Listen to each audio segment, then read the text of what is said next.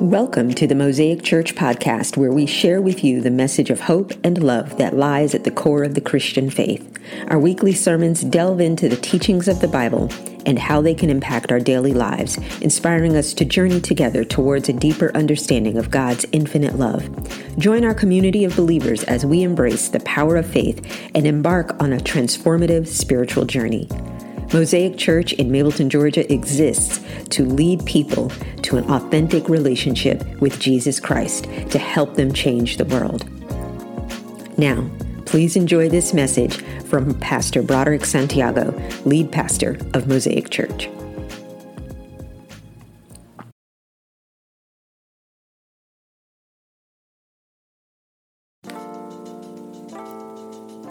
Welcome to the Mosaic Church podcast. Thanks for joining us again this week. From wherever you're listening, we hope you are encouraged by this week's message with Senior Pastor Broderick Santiago. If you'd like to learn more information about this ministry, we encourage you to visit our website, www.wearemosaicchurch.org. It was a woman who said, "The tomb's empty. He is not here," and went and told the disciples, who, by the way, were all off hiding. They were off hiding. So today we hear a lot about this term biblical womanhood, and we hear it a lot of times in the context of the white evangelical space. But I want to share with you this morning that we see it in the black church space too. We just don't call it the same thing. We have conferences on the Proverbs 31 woman. We have conferences and Bible studies about Titus 2. And today I want to share with you a little bit about Titus 2, reading it from the perspective of what Paul actually intended. We have this idea of biblical womanhood that's out there in the world. And we're talking about, this is a continuation of Pastor B's series on bad religion. So that's the perspective I'm looking at. How have we jacked up biblical womanhood and made it bad religion? So much so that there's people who won't come to church. Yeah. They won't listen to Christians. They don't want to hear the message that we have to say because they think biblical womanhood, because they hear what others are out there saying. And but the definition that I found on biblical woman, let me share that with you, focuses on glorifying motherhood and homemakers, submissive, passive, loving wives or women in general. And I think that in glorifying that, all good things, but I think we're missing the gospel. Yeah. And we won't bring this text up, and I don't have a whole lot of Bible verses for you guys today. I know those of you who are usually in our Bible study are shocked on that one.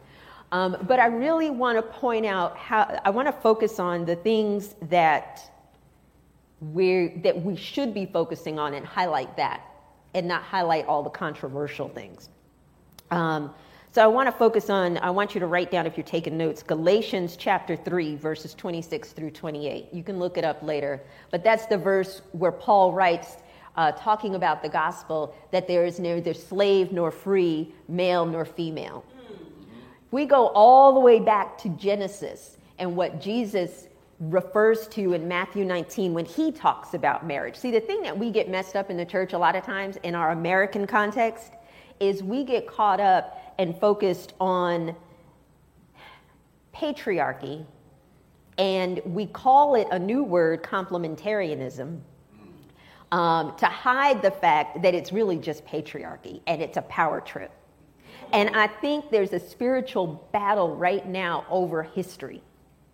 It's in the news every day. There are people shutting down critical race theory without even looking up what the definition is. Come on. There are people shutting down the 1619 Project. That professor did a lot of hard work in the historical research to find out what really happened. And there are people who are saying right now, forget about it, don't remember. Yesterday was the anniversary of the Tulsa massacre, but the people that were supposed to get reparations from that 20 years ago still haven't gotten their reparations. Come on, guys. There's a spiritual battle right now in our context over history, over what people remember. And the irony of that is that in God's word, God told the children of Israel what? After he delivered them from out of slavery in Egypt. Don't forget what I did for you. Remember this. Tell your children in your coming and your going. But what we've done is we have cherry-picked verses and told people, women, they are less than a child of God. When God, as my husband pointed out, pulled us from the side of Adam, not from his feet, not from his head, from his side. And when you look at the actual Hebrew words for in that whole context in Genesis, it doesn't say anything about the man being in authority over the woman. We got that messed up. Now, I don't have time today to go into a whole exegetical thing about the word in Hebrew for help me, but trust me, what we think it says is not what it says. Why? Because we're reading an English translation. They didn't speak English in the first century. They spoke Greek and Hebrew. And so when we talk about the Bible being inerrant, when people say, oh, I can't deal with the Bible, I don't want to talk to those Christians because they got, it's all screwy. When we talk about the Bible being inerrant, we're talking about the Greek and the Hebrew language that it was originally written in. But many of us, if you speak another language, that stuff gets lost in translation. Did you know we have 9 English words for the fruit of the Spirit. We make songs about it in Sunday school. Some of us know it. We sing it. I've taught it to my kids. We watch little videos on it. But there's one word in the Greek that Paul used to cover those 9. We miss it sometimes. We really need to take the time to do that. And so this so-called new history of feminism or the war on culture and the family is actually just a post-World War II construct. Somebody made that up. Somebody made it up for political power. We're here in Georgia, and so we know about the former President Jimmy Carter, for example. He teaches Sunday school. He's Captain Christianity, right? He's got that. But when he was in office, the people who were the so-called religious folks chose somebody else to follow because they were looking at their money, their power, their white supremacy. And then they told women that they couldn't do what they needed to do anyway. The war on culture is a made-up thing. The war on the family is also a made-up thing. So the thing that we have to really look at and focus on is, what does the Bible actually say? What if Apostle Paul, was just being sarcastic? What if it goes over our heads and we miss it because we don't know the history? And really, let me start here with this, or continue here with this. I heard this analogy the other day that I really, really like. Y'all know, some of y'all know I like analogies. They talked about the counterfeit dollar. If you've ever watched anything, I've taken my kids over to the Treasury downtown and stuff. It's the people who focus on counterfeit money, they study the true money. They don't study all the fake variations of how the money could possibly look. They pull out the dollar and they say, this is what it's supposed to look like, and if any of these things are missing, it's counterfeit. Why don't we do that as Christians with God's word? And here's the thing, speaking of God's word, the early Christians focused on their witness. There were eyewitnesses to the resurrection of Jesus. They didn't have the Bible that we have. And then the Gentile Christians, which is people who were not Jewish, ethnically Jewish, did not know anything about what was in the Old Testament. So for the first couple of centuries, you had letters floating around, Paul's letters, you had the Gospels floating around, but any given church may not have had all of that. So what did they have? They had the eyewitness account.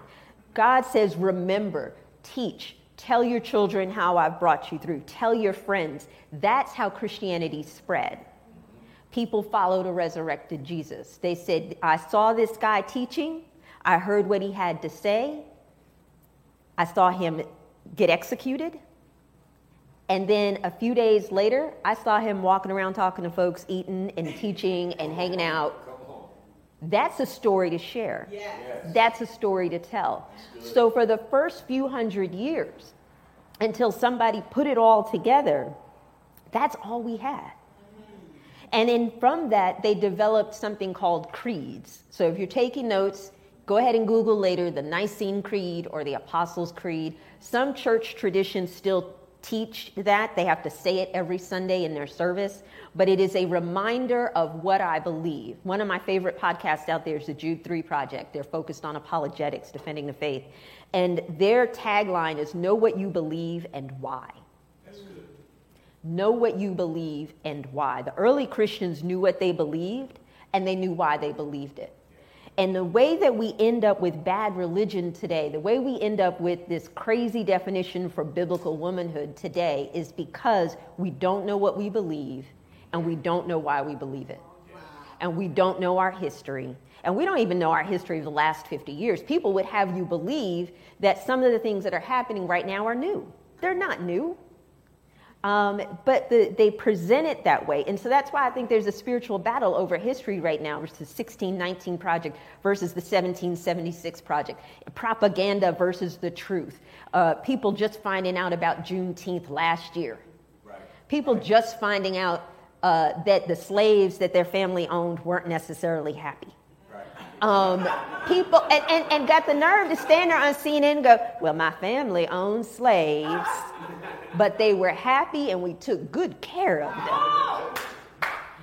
There's a problem with thinking I need to take care of people because I feel like I am better than them. But what did Jesus say? And this goes back to Genesis. Jesus points this out all the time in the gospel. So your homework this week, read all 4 gospels. Yeah. Read all 4 gospels. What did Jesus actually say? And then the reason that's important is because when Jesus talked to men and when he talked to women, he shared theological truths. He corrected things that had gotten culturally screwed up over time. When Jesus came on the scene in the first century, there were 9 different factions of Judaism.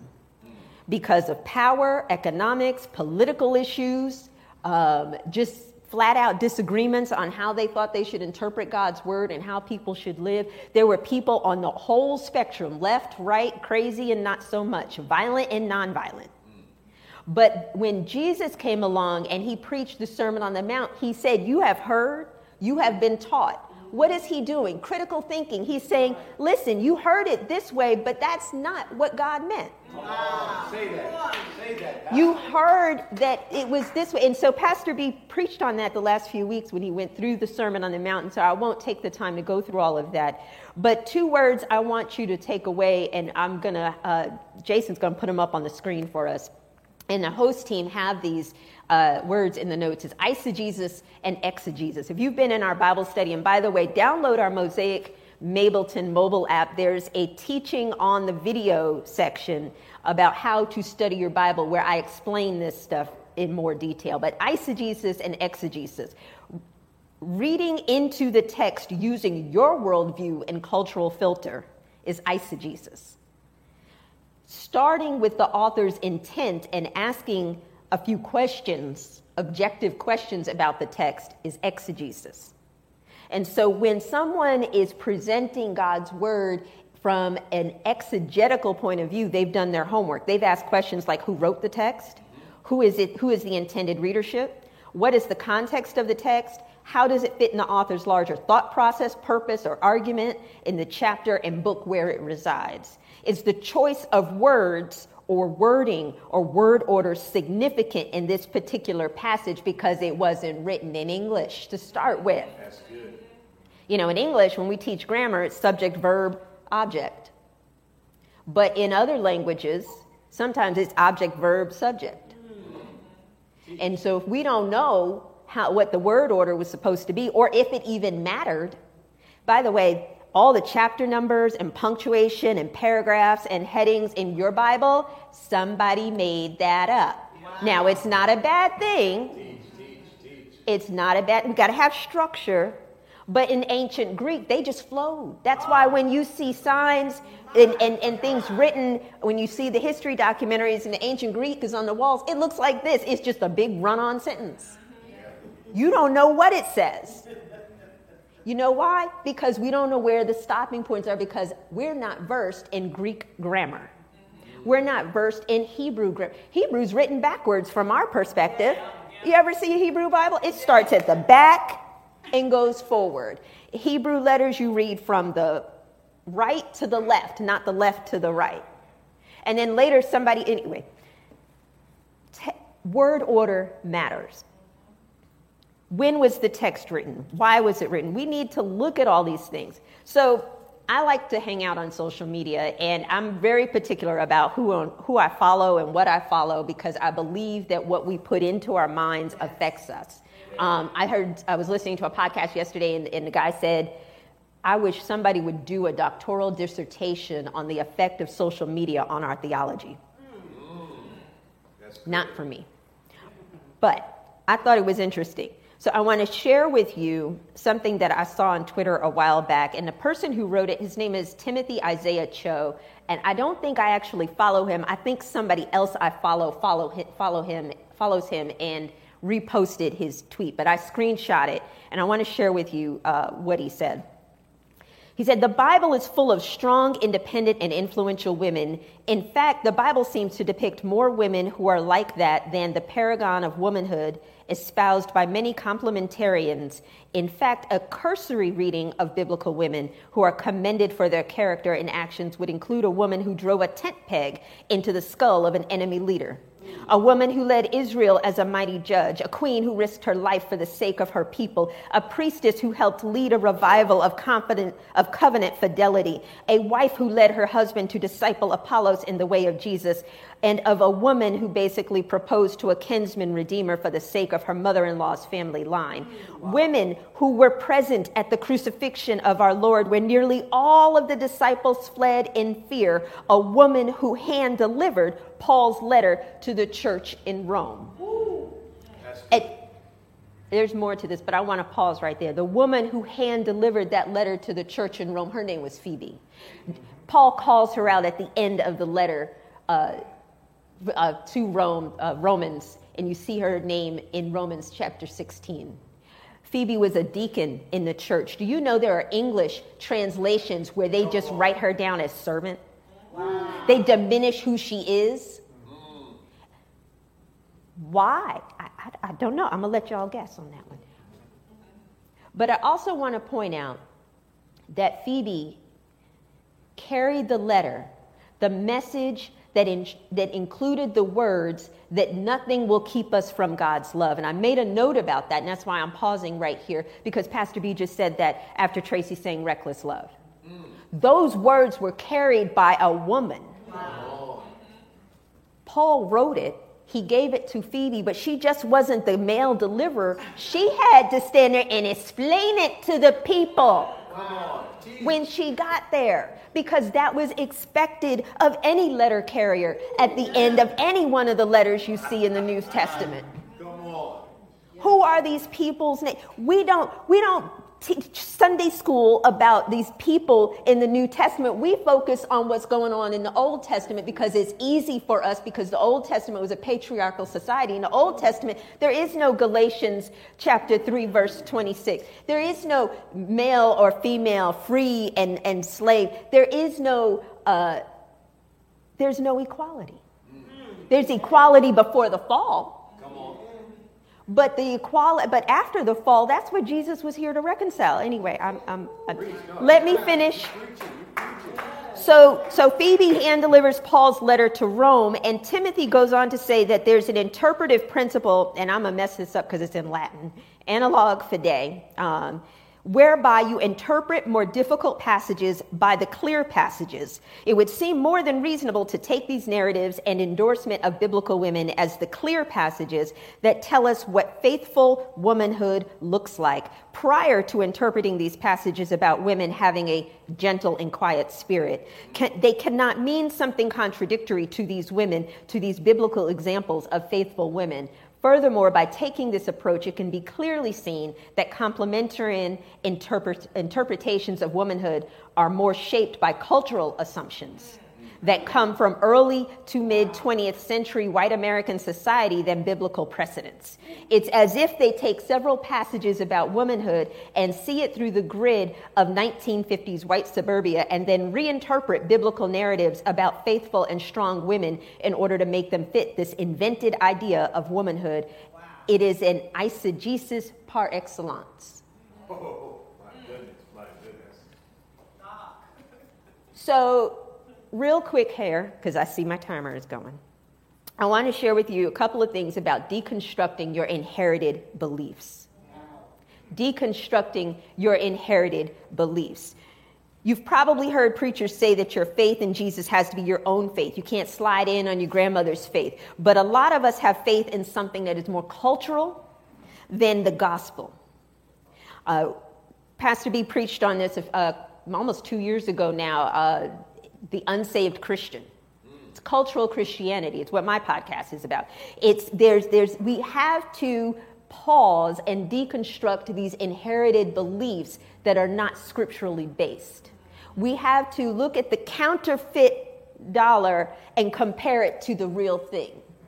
If the verse that says women have to be silent in church, if the verse says that the men have to run the show, we have to stop and question that and say, what else did Paul write? Come on. What else did he say? What did Jesus say? Forget Paul for a moment. What did Jesus say? Right. In the Middle Ages, they didn't even think about Paul. We don't hear about Paul talking about women being silent until I was about to say the last century, but that's the last century, until the late 1800s, until the 19th century. We don't even hear theologians talking about Paul. And coincidentally, when we start seeing theologians writing about Paul, what Paul had to say about women being silent and being submissive, which is not actually what it says in the Greek. But when we see that is right at the beginning of the women's suffrage movement. See, my historian's nodding her head. Shout out to the history nerds, History Channel on lock.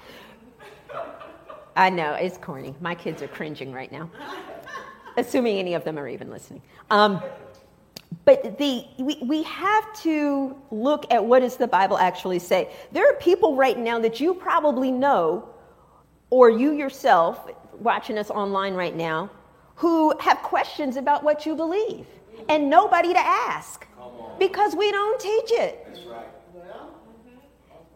Let me share with you something that's cultural that's got us all screwed up. Aristotle and the household codes.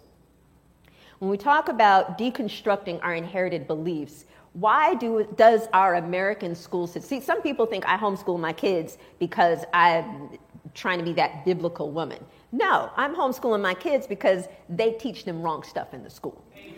They spend too much time on Greek mythology and then got the nerve to sit here and be upset if somebody talks about Hinduism or Jesus or Judaism. It's crazy. It's like, if you're going to teach somebody else's religion, teach them all. Yes.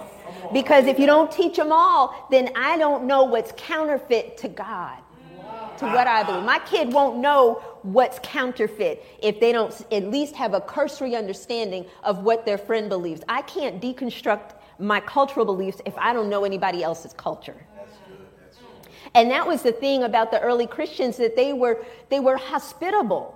One of the things people talk about Mosaic when they come with, like, pre-pandemic, is that we're really friendly people. And we are, although Miss Norma takes the cake. Yes. But it's her spiritual gift. It's friendly. But they were hospitable. Why? Because they welcomed people from other cultures, because they understood. It was a metropolitan kind of place in the Roman lifestyle, the Roman culture. They were very, it was a very pluralistic society. They allowed people with other cultures to share what they had. They were willing to listen. But we want to come in and tell people, no, you got to do it this way. But anyway, Aristotle and the household codes. Did you know that Aristotle believed the female body was deformed? I am made in the image of the Almighty God. I am not deformed. But see, Aristotle didn't know that. You know why? Because he wasn't Jewish. He was pagan. And so when we interpret God's word through Aristotle and Greek mythology and Greek philosophy, then we come out thinking we're deformed. There's something wrong with me, that I've got a tiny brain. That is not true. In the household codes, and Pastor B and I were talking about this, we probably need to come back and just do a bad religion talk about marriage. But the household codes are based on Aristotle's beliefs. Paul is talking through that context, that cultural context, when he is talking to the church at Ephesus. When he is saying, submit to one another, and wives submit to your husbands, and husbands love your wives, and slaves, don't steal from your masters, and all this stuff. He's talking through their cultural context. It would be like us writing scripture today trying to explain a Zoom meeting without explaining what a Zoom meeting is. In Ephesus, there was the cult of Artemis. And it's the largest pagan temple in Ephesus. So when Paul is writing about women be silent, he was being specific about one. Yes. Because in the cult of Artemis in Ephesus, that was the pagan religion. So when in discipleship, when we are helping people deconstruct their inherited belief system, we have to talk to them where they're at. Yes. Where they're at. It's like you have this whole other thing going on here. So it doesn't mean that we can't find application in our world and context today, but we need to learn a bit more about who Paul's audience was before we go off making assumptions that women should be silent or submissive. And what does the Great Commission say? When we talk about know what you believe and why, Jesus tells us in the Great Commission in Matthew 28, verses 16 through 20, he says, I have all power in my hands, teach people my commandments, but we get caught up on the going and the making, like we need to go pound somebody over the head with a Bible. And Jesus didn't say that. What is teaching God's commands? In the original language, in the Greek, the focus grammatically is on the teaching part. Yes. And what Jesus said do. So one of the phrases that I really love from the book Irresistible by Andy Stanley that came out a few years ago is take your cue from the covenant God made with you. God made 4 covenants. Take your cue from the covenant God made with you. God made 4 covenants, partnerships in the Old Testament. And Jesus fulfilled them in the New Testament. That's what Jesus is talking about when he says, I fulfilled it. And then on the cross, he says, it is finished. When we see in 2 Corinthians chapter 5, verses 14 through 21, Paul is talking about the fact that we're under a new covenant. We're new covenant believers. The New Testament, the word testament means covenant, that's the old one, this is the new one. The old one is there, the old covenant is there to be descriptive, not prescriptive. We're new covenant followers of Jesus Christ. We don't want to take our cues on how to live as a Christian from people who were not Christian. The Old Testament points to Jesus, and I don't have time today to go into all of those details, but understand that we spend way too much time hanging out in the Old Testament trying to figure out how to live like Jesus, instead of reading the Gospels and seeing what Jesus said do. That's good. That's so good. How did the early church interpret that? Read Ephesians, read Galatians, Paul's letter to the church at Ephesus and Paul's letter to the church at Galatia. All of that was about how to take what Jesus taught, his commands, and then live it out in the context of a pagan society, a pagan world, which is what we have right now. So Jesus didn't say, do what Moses said. Wow. Jesus said, teach my commandments. Come on. I am God. I am the truth. I am the life. You will live life more abundantly through me. What did Jesus actually say? He said, love God. He said, love one another. And then he also said, love the other. Yes. But we have demonized the other in our culture and society. So, and what did Jesus say? If you think about those people who are demonizing the other in our culture right now, they're demonizing women, saying women want too much, it's too much feminism and all of that. When they do that, the thing that I look at and I think of is John chapter 13, verse 34. Jesus said, you will know my disciples by what? How they love. If you're not doing and saying things that demonstrate love, and there are people who are not Christ followers who do that better than the church. There are people who are not Christ followers who do a better job at mentoring and discipling, because all discipling is teaching. But what ends up happening is that we get caught up in trying to make somebody believe what we believe. And we tell them, don't look over here at the history. Don't look at what it actually says. English is the only language you need to learn. Jesus talks about reconciliation. Every time he opens his mouth in the Gospels, he's talking about reconciling us to God's intended order from creation. He references creation. He doesn't say man up here and woman down here. He says creation. How were we created? We were created like this. We were created together. Yeah. And then we were pulled apart at the side. Rachel Held Evans wrote, she calls it the Jesus remix. I like that phrasing, the Jesus remix. Jesus comes along and says, remix, we need to fix this. And talking about Corinthians in Paul's letter, I want to share with you just one other hashtag Black History moment for you. Some of y'all have heard of Hannibal, the mighty warrior general from the ancient times, Carthage. What if Paul is referencing contemporary literature or historical stories that his original audience would have been familiar with, and thus us coming along 2,000 years later with no knowledge of the war Rome fought against Hannibal and Carthage in 215 BC, hashtag Black History, we don't get the context of Paul's point.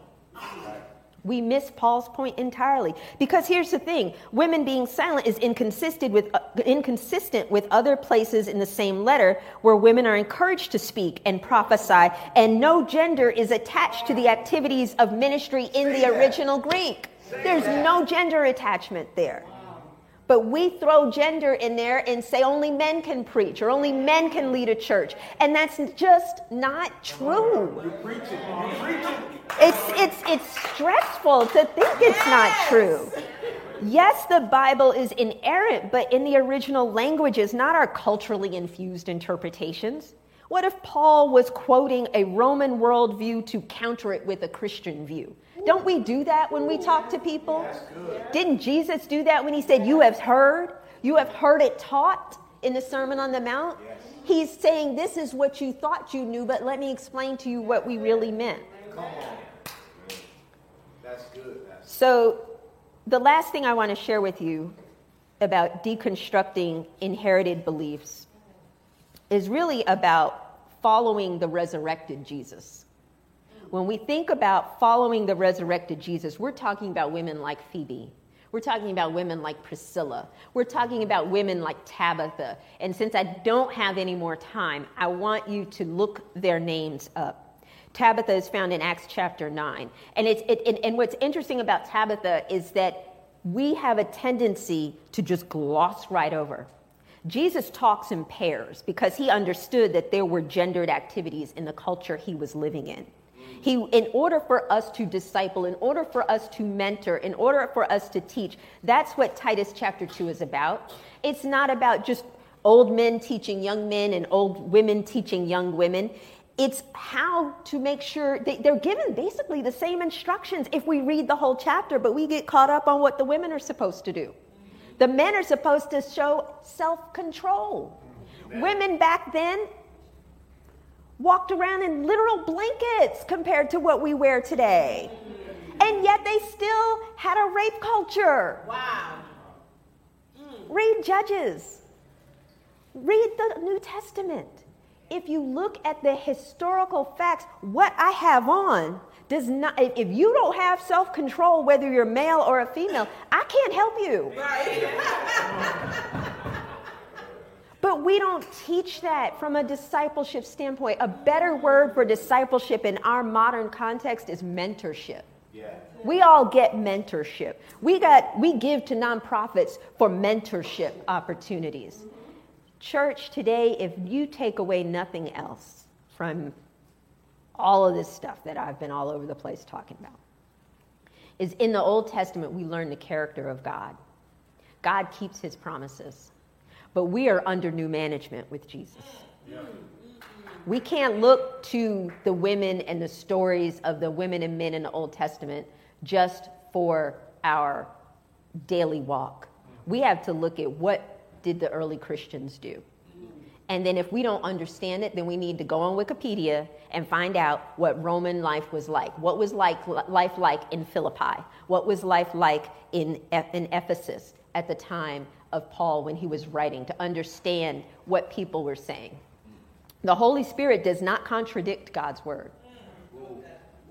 And I had somebody ask me that recently. They said, when I was talking a little bit about something else, I was talking specifically about systemic racism, but they were like, well, but about the Holy Spirit? And I said, the Holy Spirit's not going to contradict God's word. So if the Holy Spirit is telling you to treat somebody less than the image of God, then that's not the Holy Spirit talking to you. Wow. Phoebe, Priscilla, Tabitha, those were just 3 names. But if you go through the Gospels, let's say you don't have time to read all the way through the Gospels this week, then just go through, if you can get a paper Bible or even online, look for the names of the women and then read the stories. Because Jesus, for every parable, Jesus gives an example for men, and then he gives an example for women. Why? Because he understood he lived in a gendered society. He had to help people deconstruct their inherited beliefs. There were 9 different versions of Judaism going around. We have hundreds of different denominations in Christianity today. There's a lot of deconstructing that needs to happen. And there's a lot of people right now who are not following Jesus. They're not following the resurrected Jesus. Or they don't want to follow any Jesus. Why? Because they got cultural Christian Jesus. They got white Jesus that looks like Leonardo da Vinci. They got something else. And we tend to gloss over the names of these women. And here's the thing. In Titus, Paul is writing, and he does this in a lot of his letters, he's writing about false teachers and sound doctrine. It is on us as believers in the true and living God that we have to fight that same fight. Jude says it. James talks about it.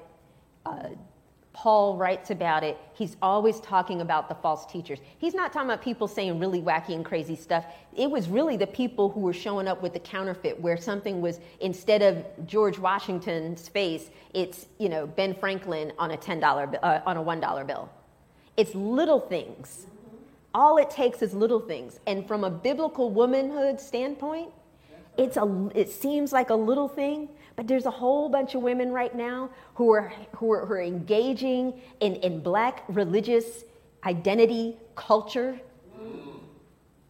waving sage around their house. Come on, talk about it. Because we have gotten it wrong. So if you get this, then look at Titus 2 and say, what can we do to mentor better? What can we be doing to disciple better? We have the resources today that we didn't have 10 years ago. At Mosaic, we have a Facebook group. We have a number of Facebook groups. We have a Facebook group for women, for men, for parents. We have the general members group.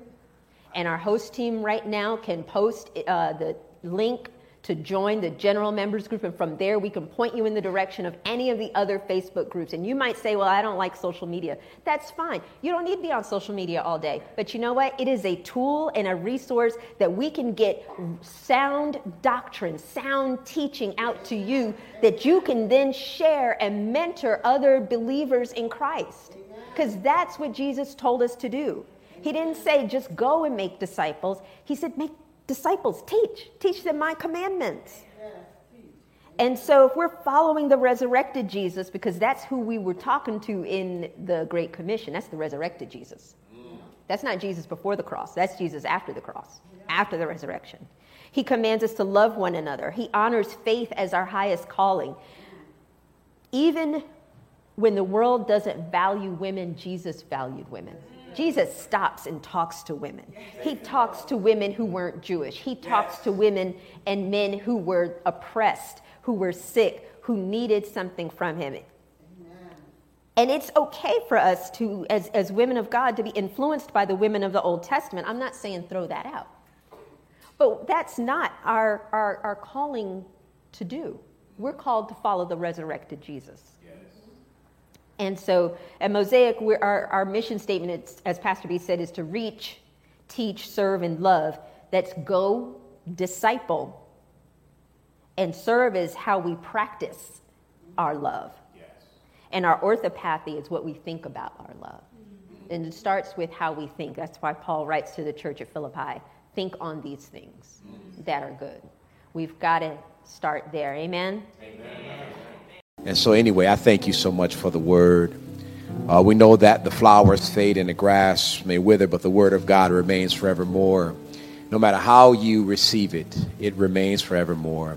And so it is the word of God that causes transformation. So if you've been watching online or right here in the sanctuary and you're saying, that word, something inside of me just happened. There was some kind of transformation that occurred. I feel overwhelming love suddenly. And I want to make a commitment to this thing of what I just heard. If you want to give your life to Christ because of what you've heard, listen, if you're at home, this is easy for you. You don't have to worry about who's looking. All you have to do right now is just lift your hands up, both hands, as a posture of surrender. Even in the sanctuary, don't worry about who's looking. Nobody. This is between you and God. If you've been touched by what you've heard and you want to make a lifetime commitment to learning the authentic word of God and feeling his authentic love, and you want to give your life to Christ, just lift your hands in the air this morning as a posture of surrender. And what you're simply saying is, God, I surrender everything I thought I knew about you.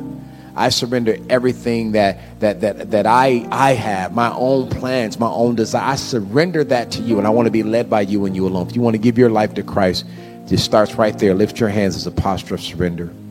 Maybe that's not you. Maybe you're saying, you know what, that word was good, but I want to rededicate my life, because I'm not going to lie. I've heard some false doctrine.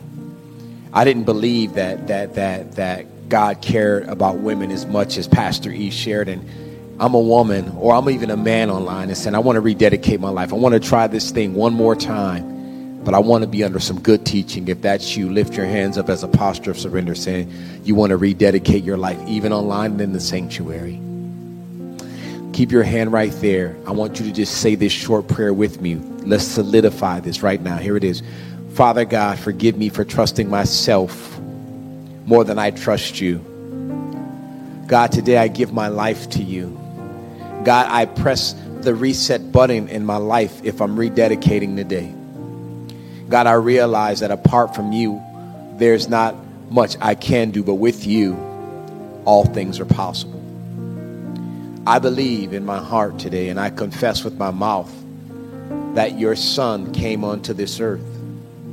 I believe in my heart today, and I confess with my mouth that he died an innocent death for me.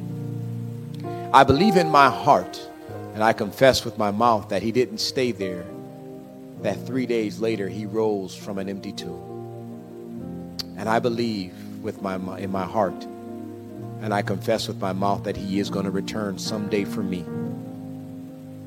I believe that, and I confess that. In Jesus' name, amen. If you've said that prayer, I got one short thing to say. Welcome to the family. Welcome home. Welcome back. Now, maybe what's missing in your life is this very important part of your faith and your journey. Maybe you're not a part of a family, a fellowship of believers. You know, when God created Adam, he said it was good.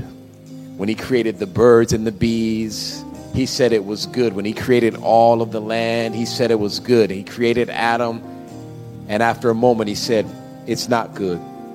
So he put Adam to sleep, and from his side, he created Eve. And as Pastor E shared with you, side by side. You know why he did that? Not so that he could establish the institution of marriage, but so that he could establish the institution of partnership. We're not meant to walk this earth alone. So God didn't create Eve for marriage. He created Eve for partnership. And so if you are a believer and you're not a part of a family, you are not in partnership. And so if you want to be a part of partnership and be a part of this family, today is the day you can do that. Right on the screen, if you're online, they're giving you a link. Click that link with some next steps to become a member in the sanctuary. If you want to become a member of this church, there's several ways you can do that. There's a connection card that I think our team will have in the back for you as you're on your way out. Fill that out and put that in the box, and we'll be in touch with you for some next steps. Amen. Are you glad you came to church today? I am too. I'm so grateful for that word. Thank you, beloved. That was incredible. I love you so much. Great word. All right, well, let us pray. Father God, I thank you so much for this day that you have made. What an incredible encounter with you today. We thank you for every single person online, every single person in the sanctuary, oh God. I pray that as we leave this place not far from your grace, that you would dispatch an army, a legion of heaven's armies to every home of every person represented this morning under the sound of my voice. God, we honor you. We praise you in Jesus' name. Amen. Now unto him who's able to do exceedingly abundantly more than we could ever ask or imagine. May God bless you. May God keep you. May he turn his face towards you. Have an incredible day. Go in peace. We'll see you next time.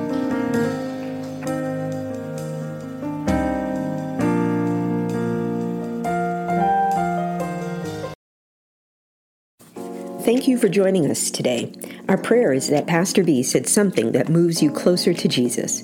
If you enjoyed listening to our podcast, we would like to invite you to follow us on social media at Mosaic Mableton and visit us at our website at wearemosaicchurch.org. You can learn more information about our church, ways to support our ministry through financial donations, stay updated on upcoming events, and find resources to support your spiritual journey.